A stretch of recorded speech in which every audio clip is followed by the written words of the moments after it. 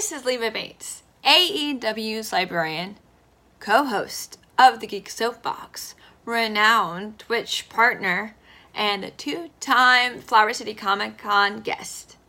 And you are listening to Gaming Street Irregulars. But you better listen to my show first. I'm just saying. Thanks.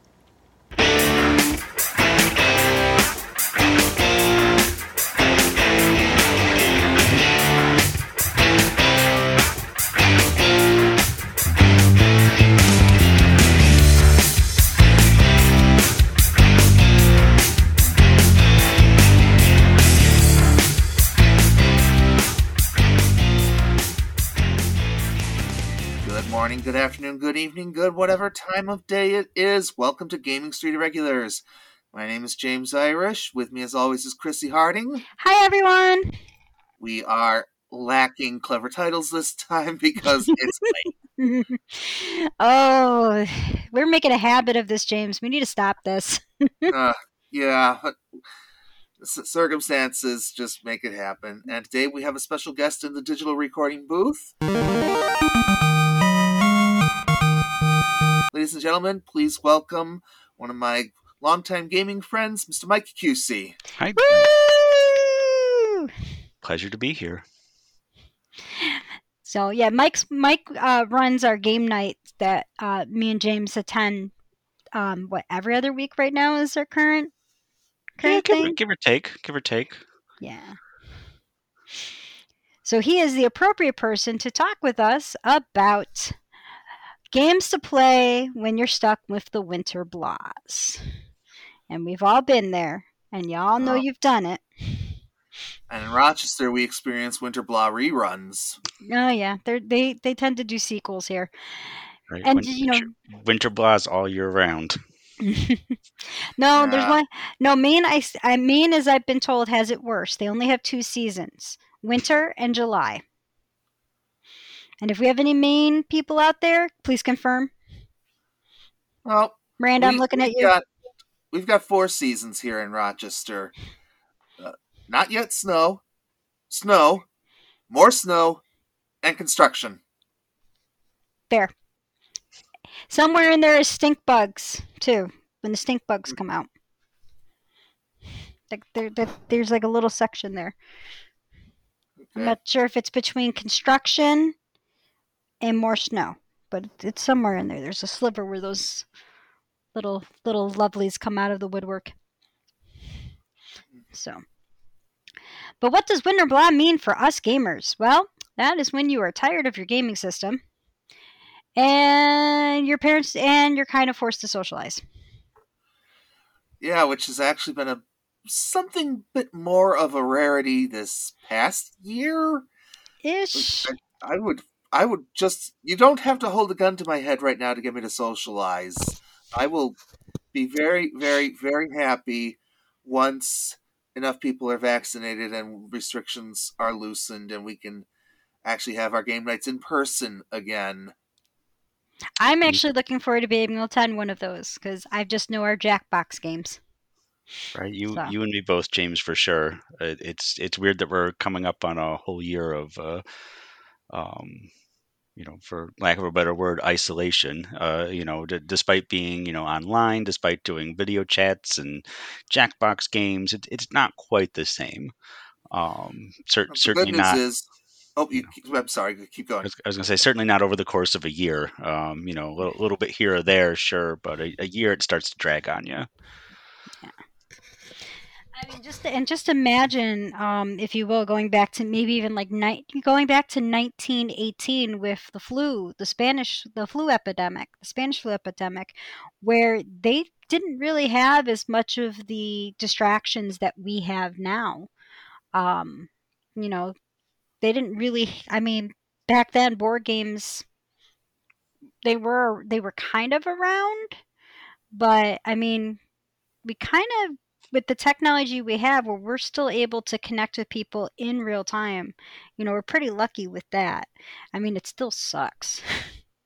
And mercifully, on the day we're recording this, we just got announcement from the feds that should everything go according to plan, and I'm including that caveat just so I don't get my hopes too far up, there should be enough vaccine for every American by the end of May.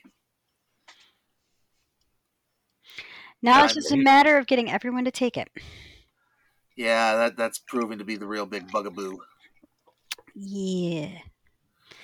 Don't get me started. I had to use a D&D analogy on someone the other day who was kind of on the fence, and I did it, and then I paused, and I'm like, wow, I have become that geek.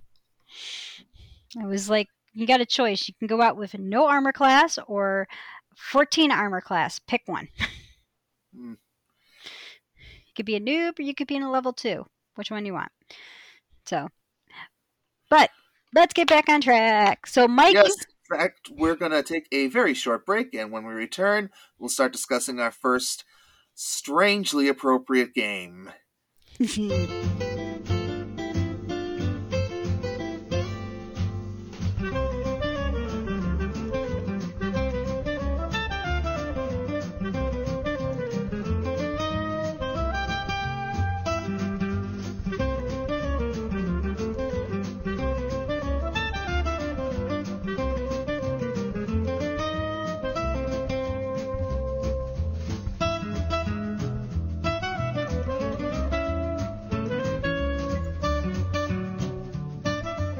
All right, so Mike, I believe you told us our first game is going to be one of the long-standing popular resource management cooperative games that might be a little touchy for a few, but is unusually appropriate.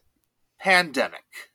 That's right. I kind of thought this one was a little on the nose, but at the same time, I would feel a little bit amiss not mentioning, this game as we are in fact in the middle of a pandemic.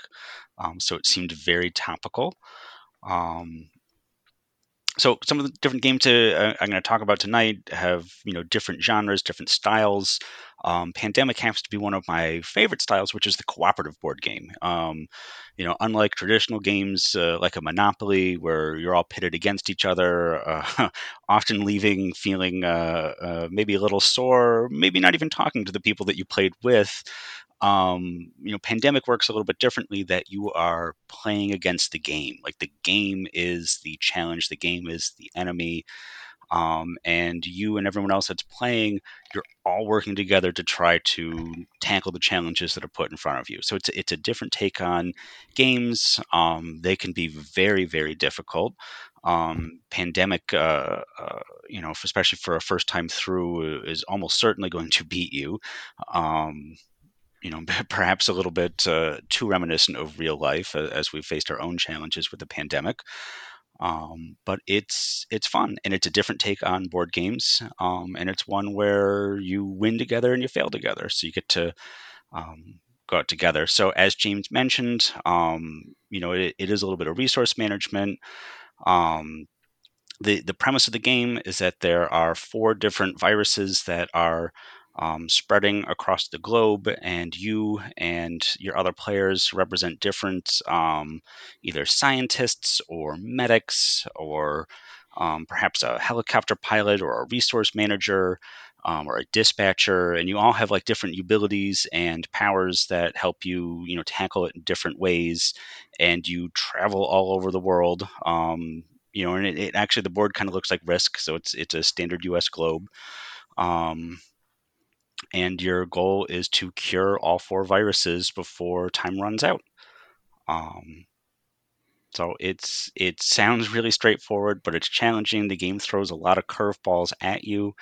But it's a quick play, and it's one of those ones that, again, as a cooperative game, it's nice to put the boxing gloves and the fisticuffs aside for a bit and work together to try to challenge yourselves and tackle a not insignificant problem. And there's been a lot of different editions of Pandemic since the initial release. There's been at least a few expansions. That's right. I believe there's a Legacy edition. There are. Yep. So I've actually played through season 1 of the Legacy. For those that don't know, Legacy board games are games that change every time you play them. So you do a playthrough and you're putting stickers on the board, you're tearing up cards, which for certain people can be very challenging at times to literally rip playing components in half. Stuff that normally you're doing your best to preserve for the longevity of a game, and instead you're just unceremoniously ripping these cards in half. But it tells a story. So, in season one, you each time you play through represents a different month of a calendar year, and at the end of each month, some new thing happens. The plot unfolds, the virus mutates. Different bad actors come out to throw curveballs at your plans. The thing you thought you were doing that was helping the problem is making it worse. And any number of curveballs get thrown your way. And But it isn't is. with oh, Yep. go Nope. ahead. Go ahead, Chrissy. I was gonna say, and isn't Legacy each season takes place, I think, in like a different time period. Yep. If I remember looking at correctly, it like starts back in I want to say the early 1900s, and you kind of play through the different decades. So season one is kind of what I'll call the contemporary one. Kind of in fact, the very first playthrough is essentially just regular Pandemic, and then they start adding different rules, features, things that get thrown your way. Season two takes place like 100 years later. There's been some sort of a catastrophe, and then you're kind of pitted to deal with that new catastrophe as it unfolds. They also have a season zero, which takes place as kind of a prequel to season one. That's set like way in the past. I think that one's I don't quote me on this, but I want to say it's like a 1940s ish. Um, Separate from the Legacy series, as James mentioned, there are a lot of different versions of Pandemic. There are themed versions of Pandemic. So there's one that takes place on the Iberian Peninsula, which is Spain, for those not up on their European geography, and kind of takes place during, I believe it might actually be the influenza pandemic around 1918. So it might actually be during that specific pandemic. So you're working with that, but you've got different, like you don't have air flight anymore, so you can't helicopter between locations. It's actually 1848, which was the very first flu breakout, and it's actually not that. You're dealing with malaria, typhoid, typhus, yellow fever, and cholera. See, there we go. Thank you. So that's why I said don't quote me on that. There's It just happened to pop up on my computer. Very nice. Like, one of the other versions is Cthulhu themed. There also is a dice game spinoff and a card game spinoff set in the same kind of universe. But yeah, so it's been very popular for quite some time, and has a lot of different versions, variants, legacy versions, expansions. And go ahead, James. So I was listening to that list of diseases Chrissy rattled off there, and you can't die of dysentery? No, it's not one of the diseases they put in the board game. Sorry. But you can, as we all know from actually is now a card game, Oregon Trail. When I walked into Target and saw that as a card game, I'm like,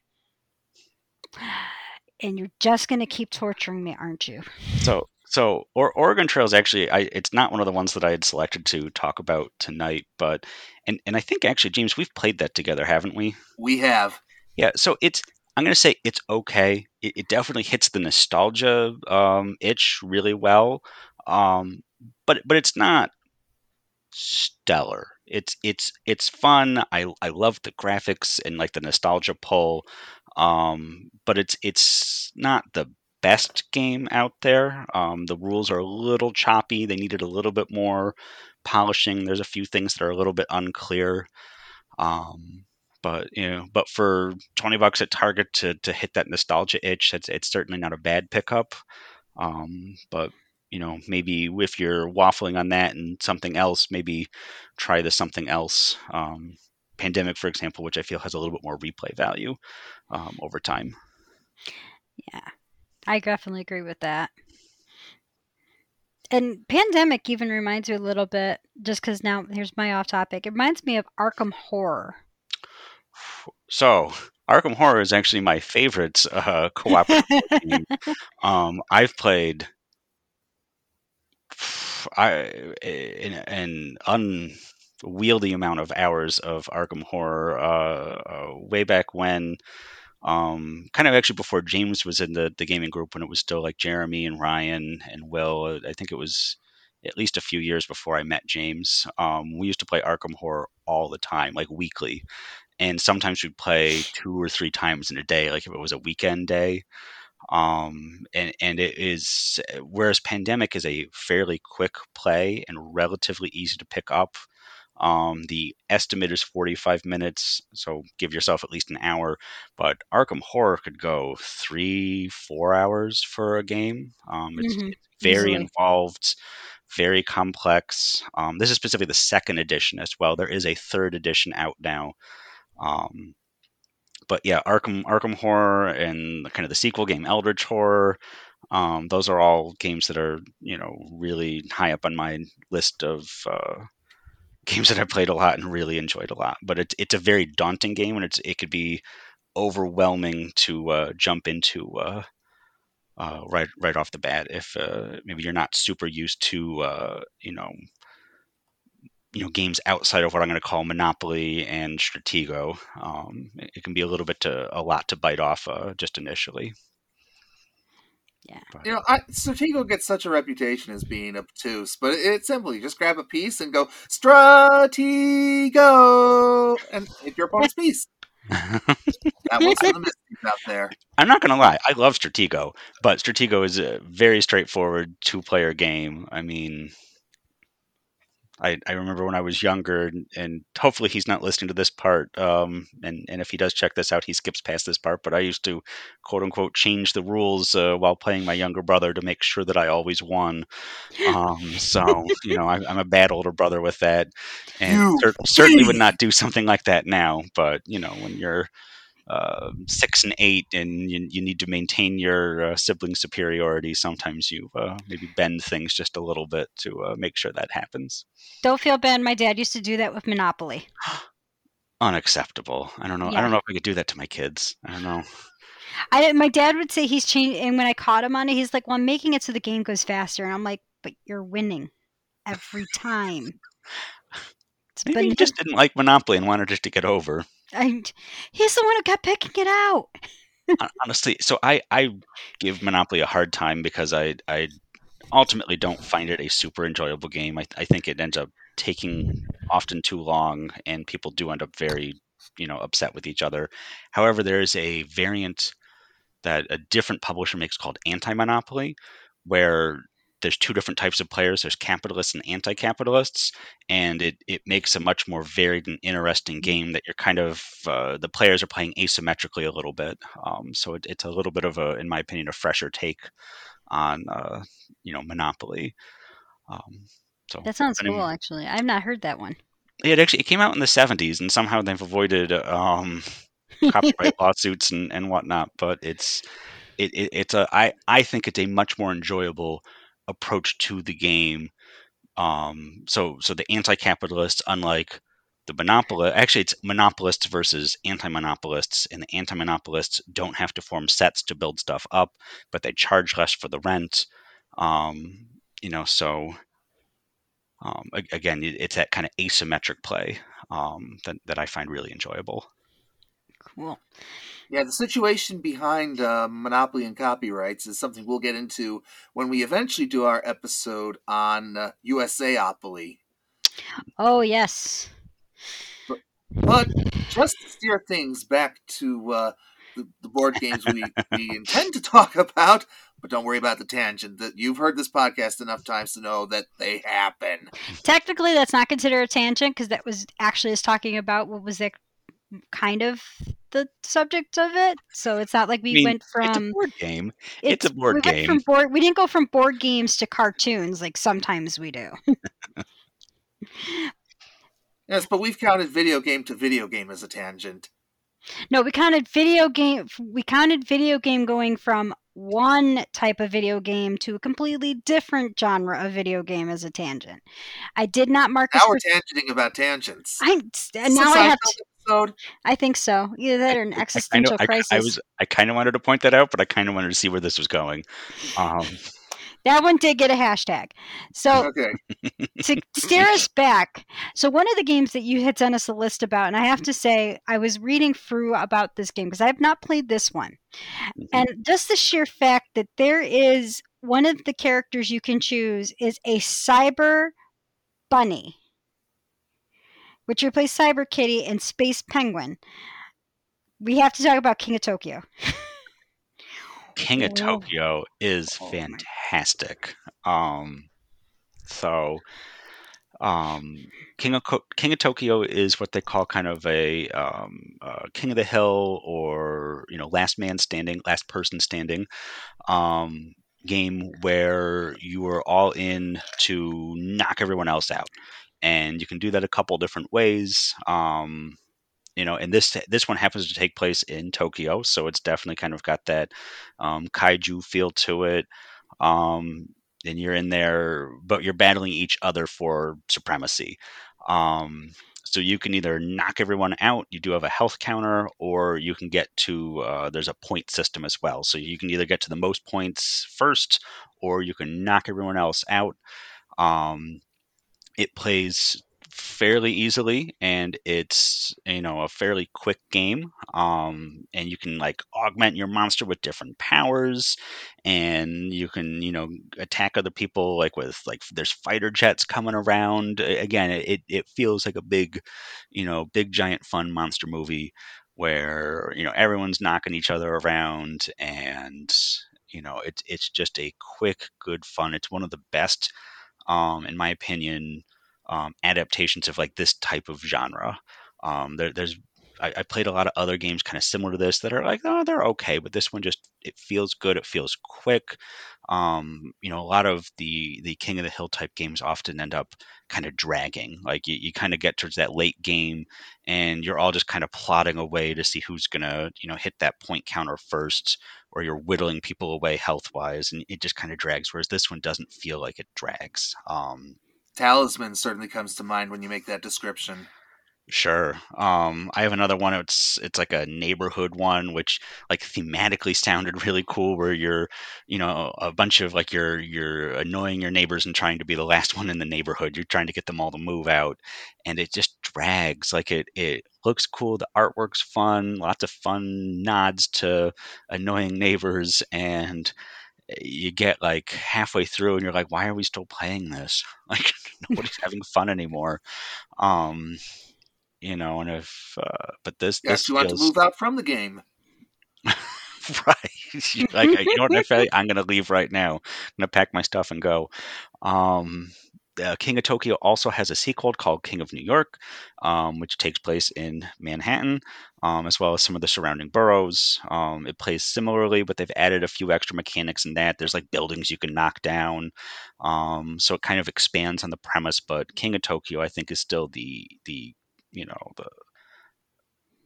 I don't want to say the funnest one, but it's definitely like the best. Like, kind of, I've never played this before. Let's go start with King of Tokyo. If you really like that a lot, jump into King of New York. The fun thing is the monsters are all interchangeable. So the 5 monsters that come with King of Tokyo can get carried over and used in King of New York, and vice versa. They sell standalone monsters. There's also power up packs that kind of add some extra features to the game. If you want to kind of add more into it, this also has the advantage of playing up to 6. A lot of, we'll call them fancier board games, play 4, maybe 5. So if you got a bigger group, sometimes getting a game that plays a lot of people can be a little bit of a challenge. But King of Tokyo is up to 6, which is usually pretty good for a big group. So that's also kind of a nice advantage there, especially if you just want to have fun. This one does say 30-minute playing time, and that's probably going to be pretty close. A 6-player game might go a little bit longer, but it plays fairly quick. You can probably play it 2-3 times in a row before you want to move on to something else. And just to keep our little theme going, one of those characters you can pick up in an expansion is Cthulhu. That's 2 games we have discussed where Cthulhu is an option. And he's in Monster Pack 1, so he was the first Monster Pack put with this game from what I'm reading, which I love the fact that it also has madness tokens. With the But what's also Cthulhu really pack. nice is you can get a proper King Kong for these games as well. I would expect no less of a game that in many ways is based off of, the Godzilla movies of old. Not the new ones, the old ones. So I expect no less from them to do a proper King Kong. I think King Kong is public domain. Yeah. But everyone who does like I said, they did a proper. You're saying they do a proper King Kong. I've seen some people who do King Kong, and I'm like, are you doing King Kong or Donkey Kong? Which one is this? Well, I think what James might be getting at too is that the base board game comes with a gorilla type monster, but it's not specifically King Kong. But one of the add-on monsters you can get is King Kong. So they do have, so like the base game has, you know, we'll call them made up. I mean, I guess they're all made up, but made up for the game monsters and kaiju's. Whereas you can get some of the power ups that have Cthulhu, Anubis, the Egyptian god of death, is one you can add in. So they've got ones that are going to say come from other elements, other places where they draw inspiration from. Very cool. Yeah. And again, it's a lot of these games can seem a little daunting because you open it up and there's like, oh, there's like 30 dice here and there's like these little cardboard tokens. What's going on with all this? But a lot of like this one is not very complex. And sometimes one of my best recommendations, especially for any sort of new game, read through the rules as best you can. Maybe watch a YouTube video. There's millions of YouTube videos out there that kind of walk you through how to play. But then just pick up the dice and start playing. Kind of learn as you go. Especially if it's a first time for everybody, everyone should have a little bit of patience, but sometimes it's best just to kind of get into it. And it's like, oh, that makes more sense. Like stuff becomes a lot more clear once you start actually going and doing it.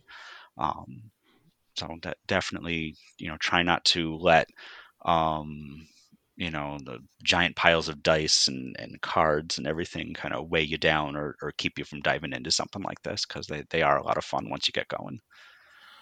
One last quick note on King of Tokyo. You probably noticed the name Richard Garfield above the title. The significance there, that's the man who created Magic the Gathering. This guy knows a thing or two about addictive gameplay. Ooh. So this is someone who knows his stuff. Absolutely. So, moving onward, next on the list you gave us is a game I actually have not yet played with you, Mike, so I'm looking forward to the description of this. Root, a game of woodland, magic, and might? Yeah. So Root it's easily one of the most enjoyable games I've played in, let's say, the last year. I played it with my brother-in-law for the first time a couple years ago, and then they had a Kickstarter for one of the expansions, and I might have gone all in and gotten the previous like the base game and then of previous expansion, as well as the new stuff that they were offering. So Root, and this is going to tie back a little bit to the very brief tangent into Anti-Monopoly, where I mentioned symptom. So Root is an asymmetric board game where you are playing one of many woodland style factions. Whether you're the evil cat faction that's looking to take over the woodlands, or the bird dynasty whose power has waned and is trying to reclaim their place. Perhaps you're playing the kind of upstart woodland creatures that are looking to claim a new spot. Maybe you're the vagabond, who's a unique character, whereas as opposed to the other factions, which are multiple units and multiple like armies that you might command. The vagabond is a single character that kind of works in the background, possibly aiding and or harming other factions as he goes. Each group has a different set of goals. They have different ways that they earn points, but everyone's trying to get to the max number of points first. so like in each faction plays completely differently. Each one has a different strategy. They have different powers, abilities. So it can make it a difficult game to explain because you're all doing something different. Um, but it's loads of fun. The theme is a lot of fun. The artwork is wonderful, and it plays fairly quickly. Recommended time 60 to 90 minutes. I would plan for at least 2.5 hours for it the first time through, especially if you're trying new factions out. They've had lots of expansion packs, adding different groups of woodland creatures. Like there's an expansion that adds moles who can tunnel underground. There's river folk, which are kind of like otters and such. There's one of my favorites, the Corvid Conspiracy, which are like crows and ravens and blue jays, the odd one out of the Corvid family. And they play a little bit more deceptively. But it's a lot of fun, and the play is in a big open map of a kind of a woodland setting, um, and you go around controlling different like clearings in an effort to score points and be the first one to win. Chrissy, Yeah, if sounds we cool. were to play this with Sherry, she'd never let us get a chance at the otters. She would monopolize that faction. Oh, completely. I'm kind of was looking. I see there's a fox faction, and my first thought in my mind is, oh, I definitely see Dino taking over that one. If there was a wolf one, I'd be all over it. But there isn't.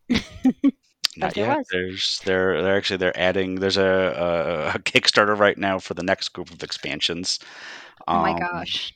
the One of the other kind of fun things that they've done is there's a they call it like a clockwork expansion, which actually takes a approach at creating an AI for a faction. So if you want to either play by yourself against kind of the AI, or if you're in a 2 or 3 player game and you want to round it out with a fourth or even a fifth faction, you can use these clockwork factions that have a set approach on how they operate.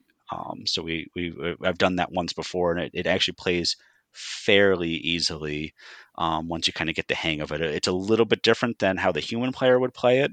The rules are a little bit different to kind of simplify it, um, but it plays pretty well, and it's fairly challenging, from an AI, so to speak, for a board game. So kind of a cool extra add-on that you can kind of throw in there.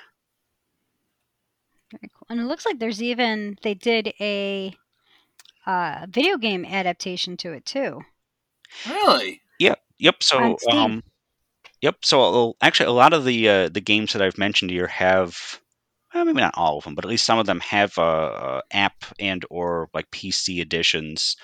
So yeah, the PC, there's a PC edition and there's a phone app. They're pretty good adaptations. They don't have all of the expansions yet. Those take time to code in, but it's a pretty cool implementation of the game, which handy for right now when it's a little bit sometimes challenging to get together with other people. Very nice. So, one thing that jumped out at me when you were describing this, the cats are quote unquote evil. So that just seems to come up so often in media, and I think in this case it's cats are predators, like cats. I have cats, I love cats, but they're little murder machines, and they go out and they hunt down and kill woodland creatures, birds, squirrels, maybe not squirrels, but chipmunks. So I think that's kind of the approach they're taking with this, since you're in that kind of woodland settings with birds and other small mammals here, that your apex predator there is going to be maybe represented a little bit evilly, um, in this case. But no empathy for Galactus, who is not a um, cloud. yeah, Yeah, but yeah, so the cat faction's the nefarious Marquise de Cat, and so the two main factions from the base game would be the Marquise de Cat, which is the new upstart ruler of the woods, and the um, kind of the Ire, which is the birds that at one point did rule it that are trying to kind of come back. So they're the deposed rulers that are coming back in, and then there's a lot of other factions that kind of get in the mix there. But it's fun. You're battling troops with each other. But again, each one plays completely differently. The Marquise de Cat is building up infrastructure like lumber mills and things like that, whereas the Ire, they build roosts for their birds, and they're not looking to build big factories or production. And the Vagabond is just a single token that moves around throughout the map. And the Corvid Conspiracy, they place bombs and traps and stuff to kind of befuddle their foes without necessarily directly engaging. So um, each one has their own strategies, each one has their own objectives, which I really like that approach where it's you're all kind of keeping yourselves on your toes because you're all doing something a little bit different. Very cool. I can't wait to play this. This sounds like a lot of fun. It is. It's and again, it's for asymmetric games of this type. It's a fairly light adaptation. There are whole series of very involved games of this nature, super complex, super rule heavy, and this one isn't too bad. Like it's tough to describe just in a non-visual medium, but I encourage anyone interested in this to look up the pictures, look up the play style, look at some of the maps. Um, it's really not that difficult to kind of get the hang of once you start playing it. Again, like I said with everything else, just start playing it, and it's not too bad to figure out. They do rate the factions on a complexity level. So if you are new to it, you can kind of look and say, hey, maybe these are the ones we start with these because they're a little bit easier on the complexity side. But even the quote unquote most complex ones aren't really too bad. It's more of just how to use them or the strategy that could be a little bit tricky. But mechanically, that none of them are too bad to tackle. And there's also a role playing version set in the same kind of universe or world here, where everyone kind of plays a different vagabond character. So Interesting. yeah, Oh, nice. yeah. So this is the letter games, and they're relatively small. They've had a couple other really fun games, but this one again, I really like the art style. Art style sometimes is a big selling point. It's like you can just kind of really wrap yourself up in the visual style in addition to the otherwise fun and engaging gameplay. But when there's so many things out there to choose from, sometimes the theme or the style can be a big selling point as well. Excellent. Yeah. And speaking of player count, this is another one that the base game goes 2 to 4, but with the some of the expansions and extra factions, you can play up to 6, so you can have a little bit bigger group going with this. Very cool. Mm-hmm. All right, Chrissy, which one do you want to talk about next? I'm actually we do so. Let's take this up into outer space a little bit because it looks like we have 2 space games coming up: Terraforming Mars and Dark Moon on the list. Looking at Dark Moon, I think I've played it before, but I don't think I played it under that title name. So Dark Moon was originally a game called Battlestar or BSG Express. So there was a very large board game called Battlestar Galactica, based on the revived reboot TV series from the early almost 20 years ago now. Wow. We're old. Apparently. So, and I've played that game before, and that is a lot of fun, but it's very involved. There's a lot going on. Um, you've got your military faction, the Cylons, the political factions. So someone came up with what they called BSG Express. So it was a fan made light version of a secret identity game. Where most of you are humans, some of you are Cylons, and watch out, they're going to either try to take over you or you're going to get them out the airlock. They wanted to go mainstream with it, copyright being an issue. They renamed it to a game called Dark Moon. So, thematically, it's still kind of similar.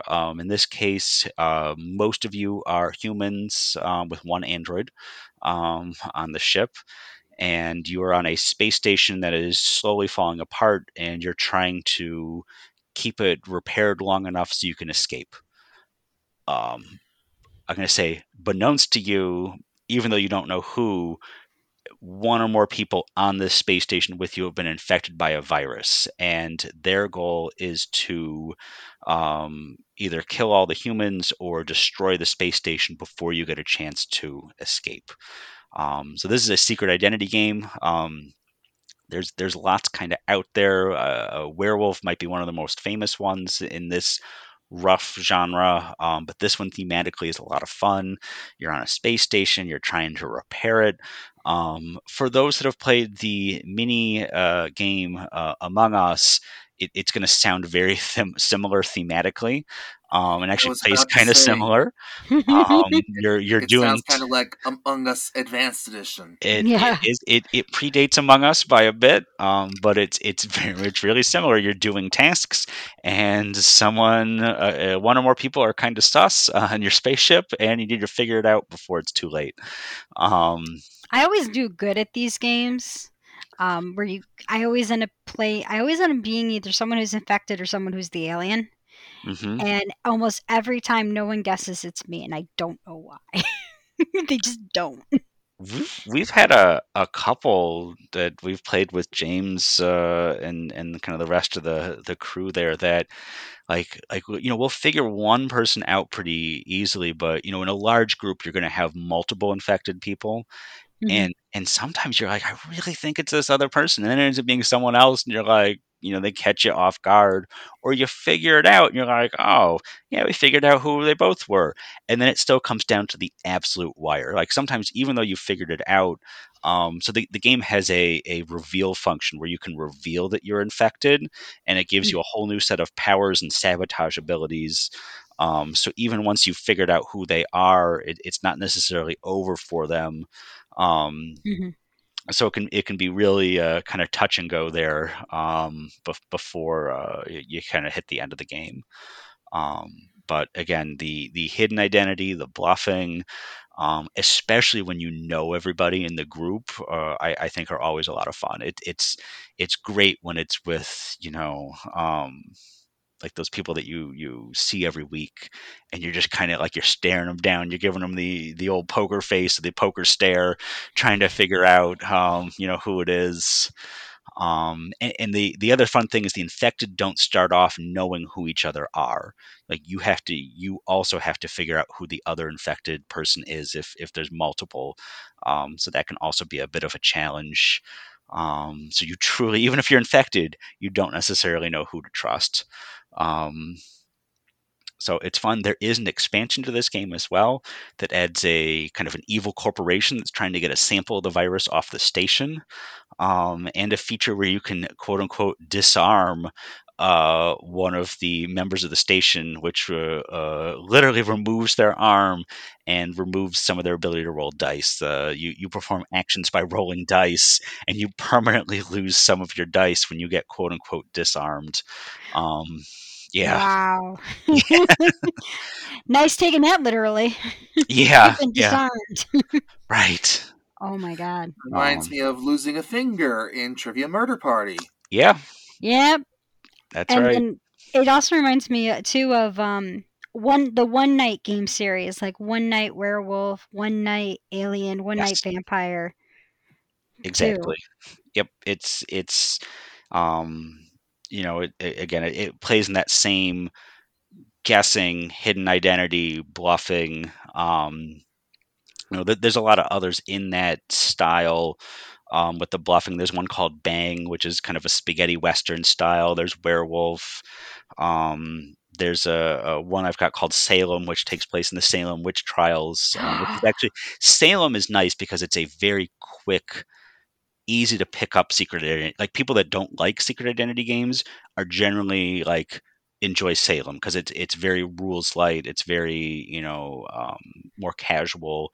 And that actually plays up to like 14 people. So if you had a really large group, you can play with a bigger group. But Dark Moon is fun. You just you're rolling dice. You're bluffing with your dice. So in addition to just the identity, you've got a little player's screen, kind of like a DM screen for the Dungeons and Dragons fans out here. And you roll your dice behind it, and then like choose which dice you want to submit for this task. Maybe it's going to be positive, maybe negative, and you're like, oh, hey, I was trying to put a positive one in, but all I rolled were negative. Instead, you rolled nothing but positive with one negative, and you put that up because you're bluffing that whether you're good or bad. So it has a lot of continual bluffing mechanics in it, which can make it a lot of fun.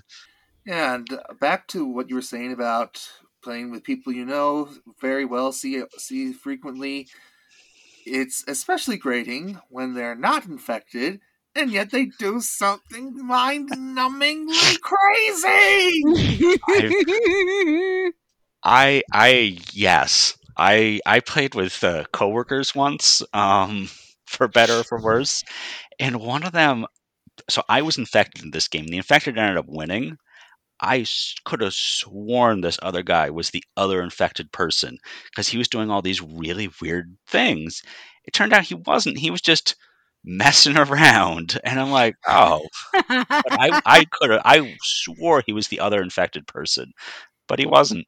So he was just yeah, he was just being chaotic evil. yes. Well, let's say chaotic neutral. I don't think he was specifically trying to win or lose. I think he was just mixing it up and keeping everyone on their toes, which honestly is very true to character for him. So, in retrospect, it was right on the money of exactly how he would be playing, but definitely kind of threw us all for a bit of a loop. Um, this one plays 3 to 7. So again, it can do well with a larger group. A 3-player game can be very nasty because you have 2 humans, 1 infected. Whereas the 7-player one, you're going to have 3 infected, I think. But it can be a little bit more challenging when you've got like the multiple and everything else. So definitely a fun one, and thematically just like a lot of fun, especially when in the back of my mind I always like the infected are really Cylons, kind of owing to where the origins of the game come from. All right, so let's talk. Do you want to talk about the other space game then, Terraforming Mars? I don't think I've played this one yet either. I don't know if you did or not. We played it once at Matt's house, and I know Seth was there. I don't remember if you were or not. Maybe John was or Justin. It might have been one of the nights that, you know what, it probably was one of the nights that you couldn't make it or had a conflict, which is why we ended up at someone else's place. So Terraforming Mars is what is called a Euro style game. So European game designers kind of, as opposed to the American style games, which were much more, I don't want to say it, like direct action, like think Risk, where you've got your armies and you're directly attacking other armies and going back and forth. Euro games, you're kind of operating independently from each other, but still striving towards like a similar goal. You still have opportunities to block or screw over one of the other players, but you're not like sending in armies to destroy their cities, that sort of thing.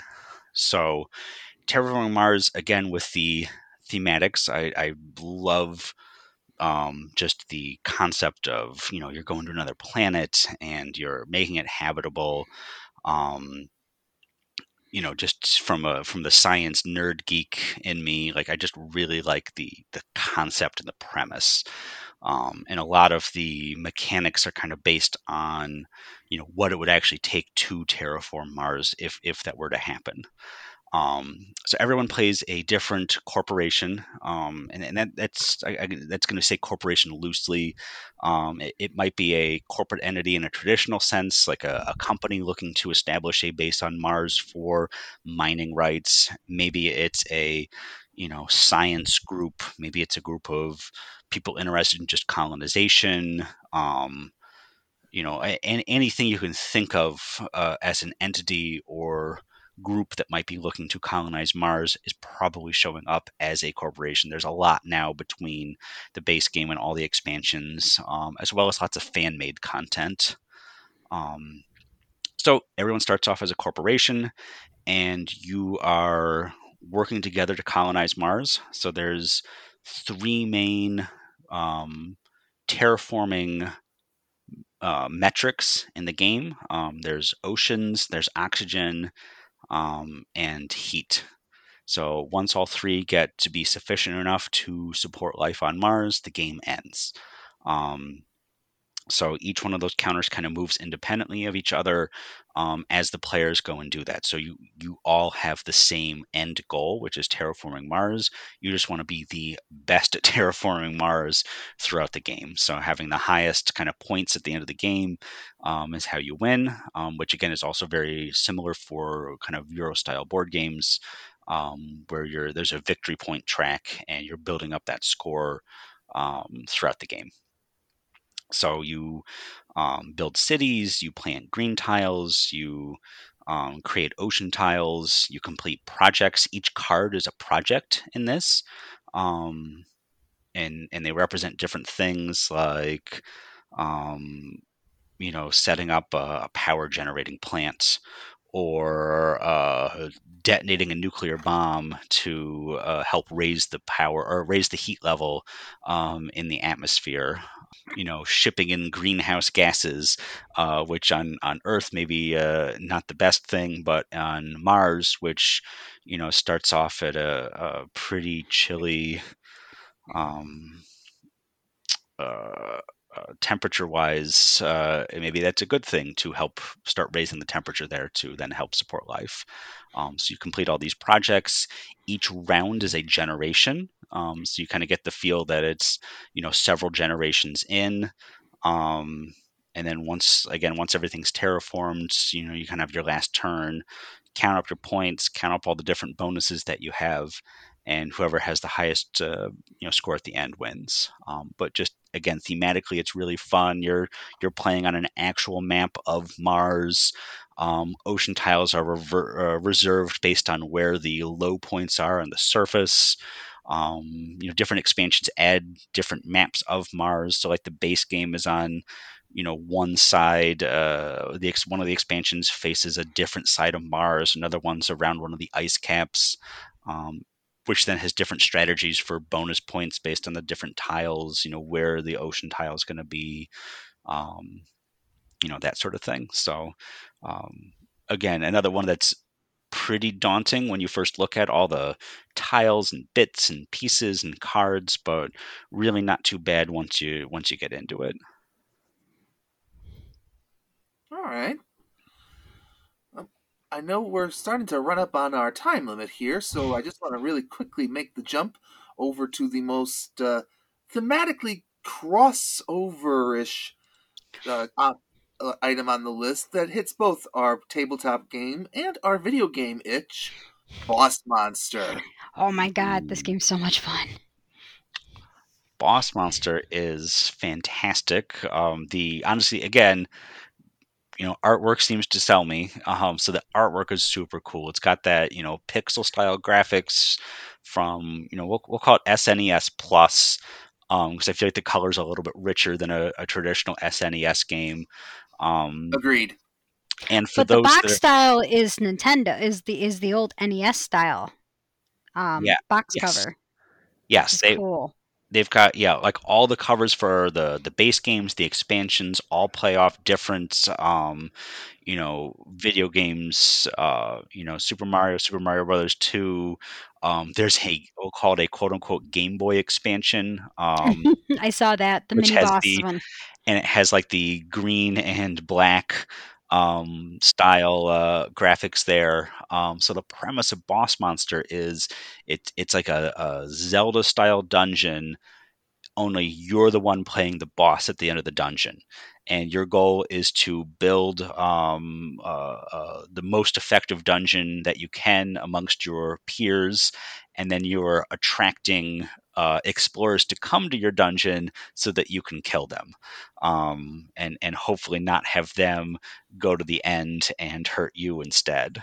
All of the heroes in the game, which you're kind of vying for, you're kind of like you're trying to attract them. It's kind of a fun promise or premise that you're trying to make it as attractive as possible to get them to come over to your dungeon, and they're all I don't want to say knockoffs, but they're all parodies of characters throughout kind of nerd and geek pop culture. I love this aspect of this game because having grown up with so many of the 8 and 16-bit video games, I look at the characters as they come in. I'm like, oh hey, there's Karnov. Oh hey, there's Samus. Oh hey, there's Pit from Kid Icarus, and on, and it's just glorious fun. And yeah, sorry, Chrissy, I think you were about to. It's yeah, I was gonna say it's one of those games where you sit there, and as you're playing it, like if you're someone who, even if you have knowledge of video games, you're just like, oh my god, it's like the reference that everybody gets in some way, shape, or form, and the cards are just beautiful pixelated art in all of its glory, which is awesome. 100%. And they added so normally the base game is another like 1 to 4 player game. But they did add an expansion to go to 5 and 6, and it adds like a UFO theme, so like a crash landing and ray guns, which definitely kind of hits that Metroid itch. Some of the characters expand beyond that. Like there's a Jon Snow kind of playoff character. There's Indiana Jones. So they really, as they've added more and more characters, they branch out to we'll call it adjacent interests that I'm sure a lot of people playing this type of game already have. So it's definitely fun when you figure out who it is. Some are super obvious, and some are definitely deep cuts. But that honestly just makes it that much more fun, especially when you do get someone that recognizes it, and maybe you hadn't known what that reference was. Looking at James at that one, he's definitely one of our experts with some of the deep cuts, especially with some of the video game ones Hmm. from way back when. So Yeah, this is a game that, if you're into card play, which I am into, um, this is an awesome game. And the nice thing I like about it is you're not playing the hero in it. You play the villain. Like you get to play the bad guy. Um, right, and and you trying to get to right. I love getting like a really good dungeon going too, like one that just kind of synergizes and works, and you're like wow, I'm putting a lot of effort into this. Like that's it's fun. It's fun when it works.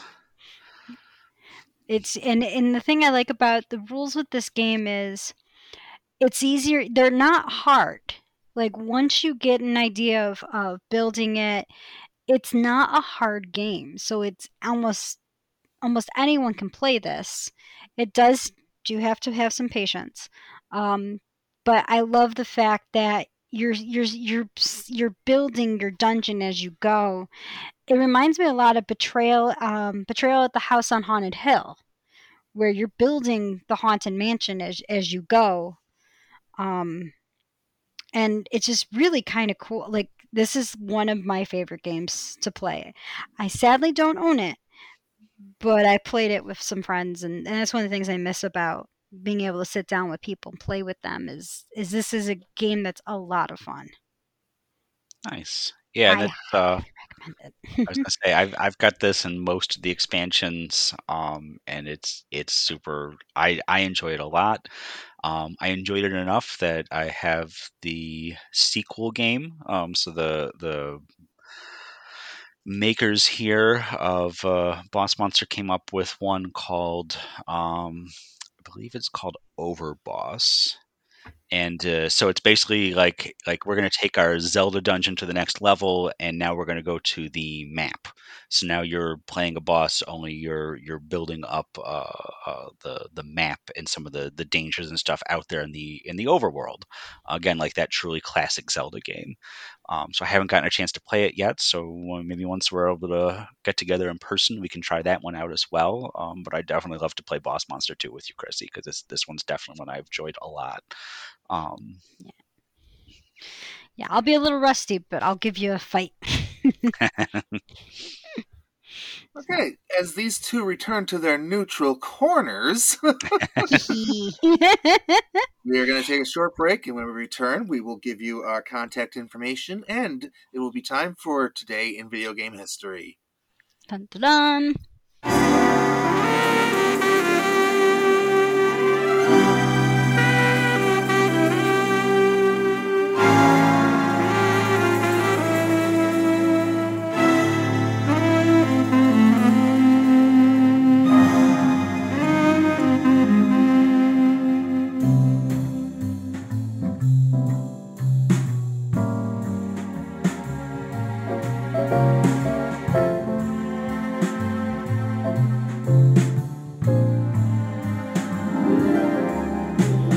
Want to support the Irregulars? Head over to www.patreon.com/FC3ROC. We're part of the media division of Flower City Comic-Con, based in Rochester, New York. We're a nonprofit group. Everything we make off of Patreon and everything else we do goes right back into putting on our future conventions and other events, from reserving the facilities to bringing in guests. If you pledge any amount, even a slim dollar, you will receive improved access to my blog entries, where every Tuesday I go over current video game news and write retrospectives on old school arcade games, all delivered conveniently to your inbox. There's plenty of other perks and rewards, and if you don't see what you're looking for, reach out to the crew. They'll be happy to work with you. Want to get a hold of us in particular? You can email Christy directly at KRISSI@fc3roc.org. and me at james@fc3roc.org. At the moment, we're still working out most social media matters, but we are indeed on Facebook at Gaming Street Irregulars. Chrissy and I are fairly frequently there, sharing news and things we find cool, and asking for your questions and answers to be used in upcoming episodes. Yeah, asking, that's the ticket. We love hearing from you all, whether you have praise, constructive criticism, or just want to share something cool and gaming related yourselves. Also, wherever you find FC3 on social media, we're usually not too far behind, so if you reach out to them with something for us, they'll get it to us shortly. Legally speaking, all music, sound effects, voice clips, and so on are the properties of their respective owners. We make no claim to them and have no intention of profiting off of them.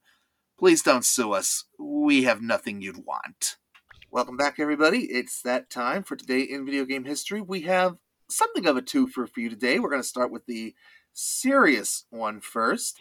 On March 4th, 2003, was the American and United Kingdom release of Metal Gear Solid 2 Substance. Now, that's an unusual title.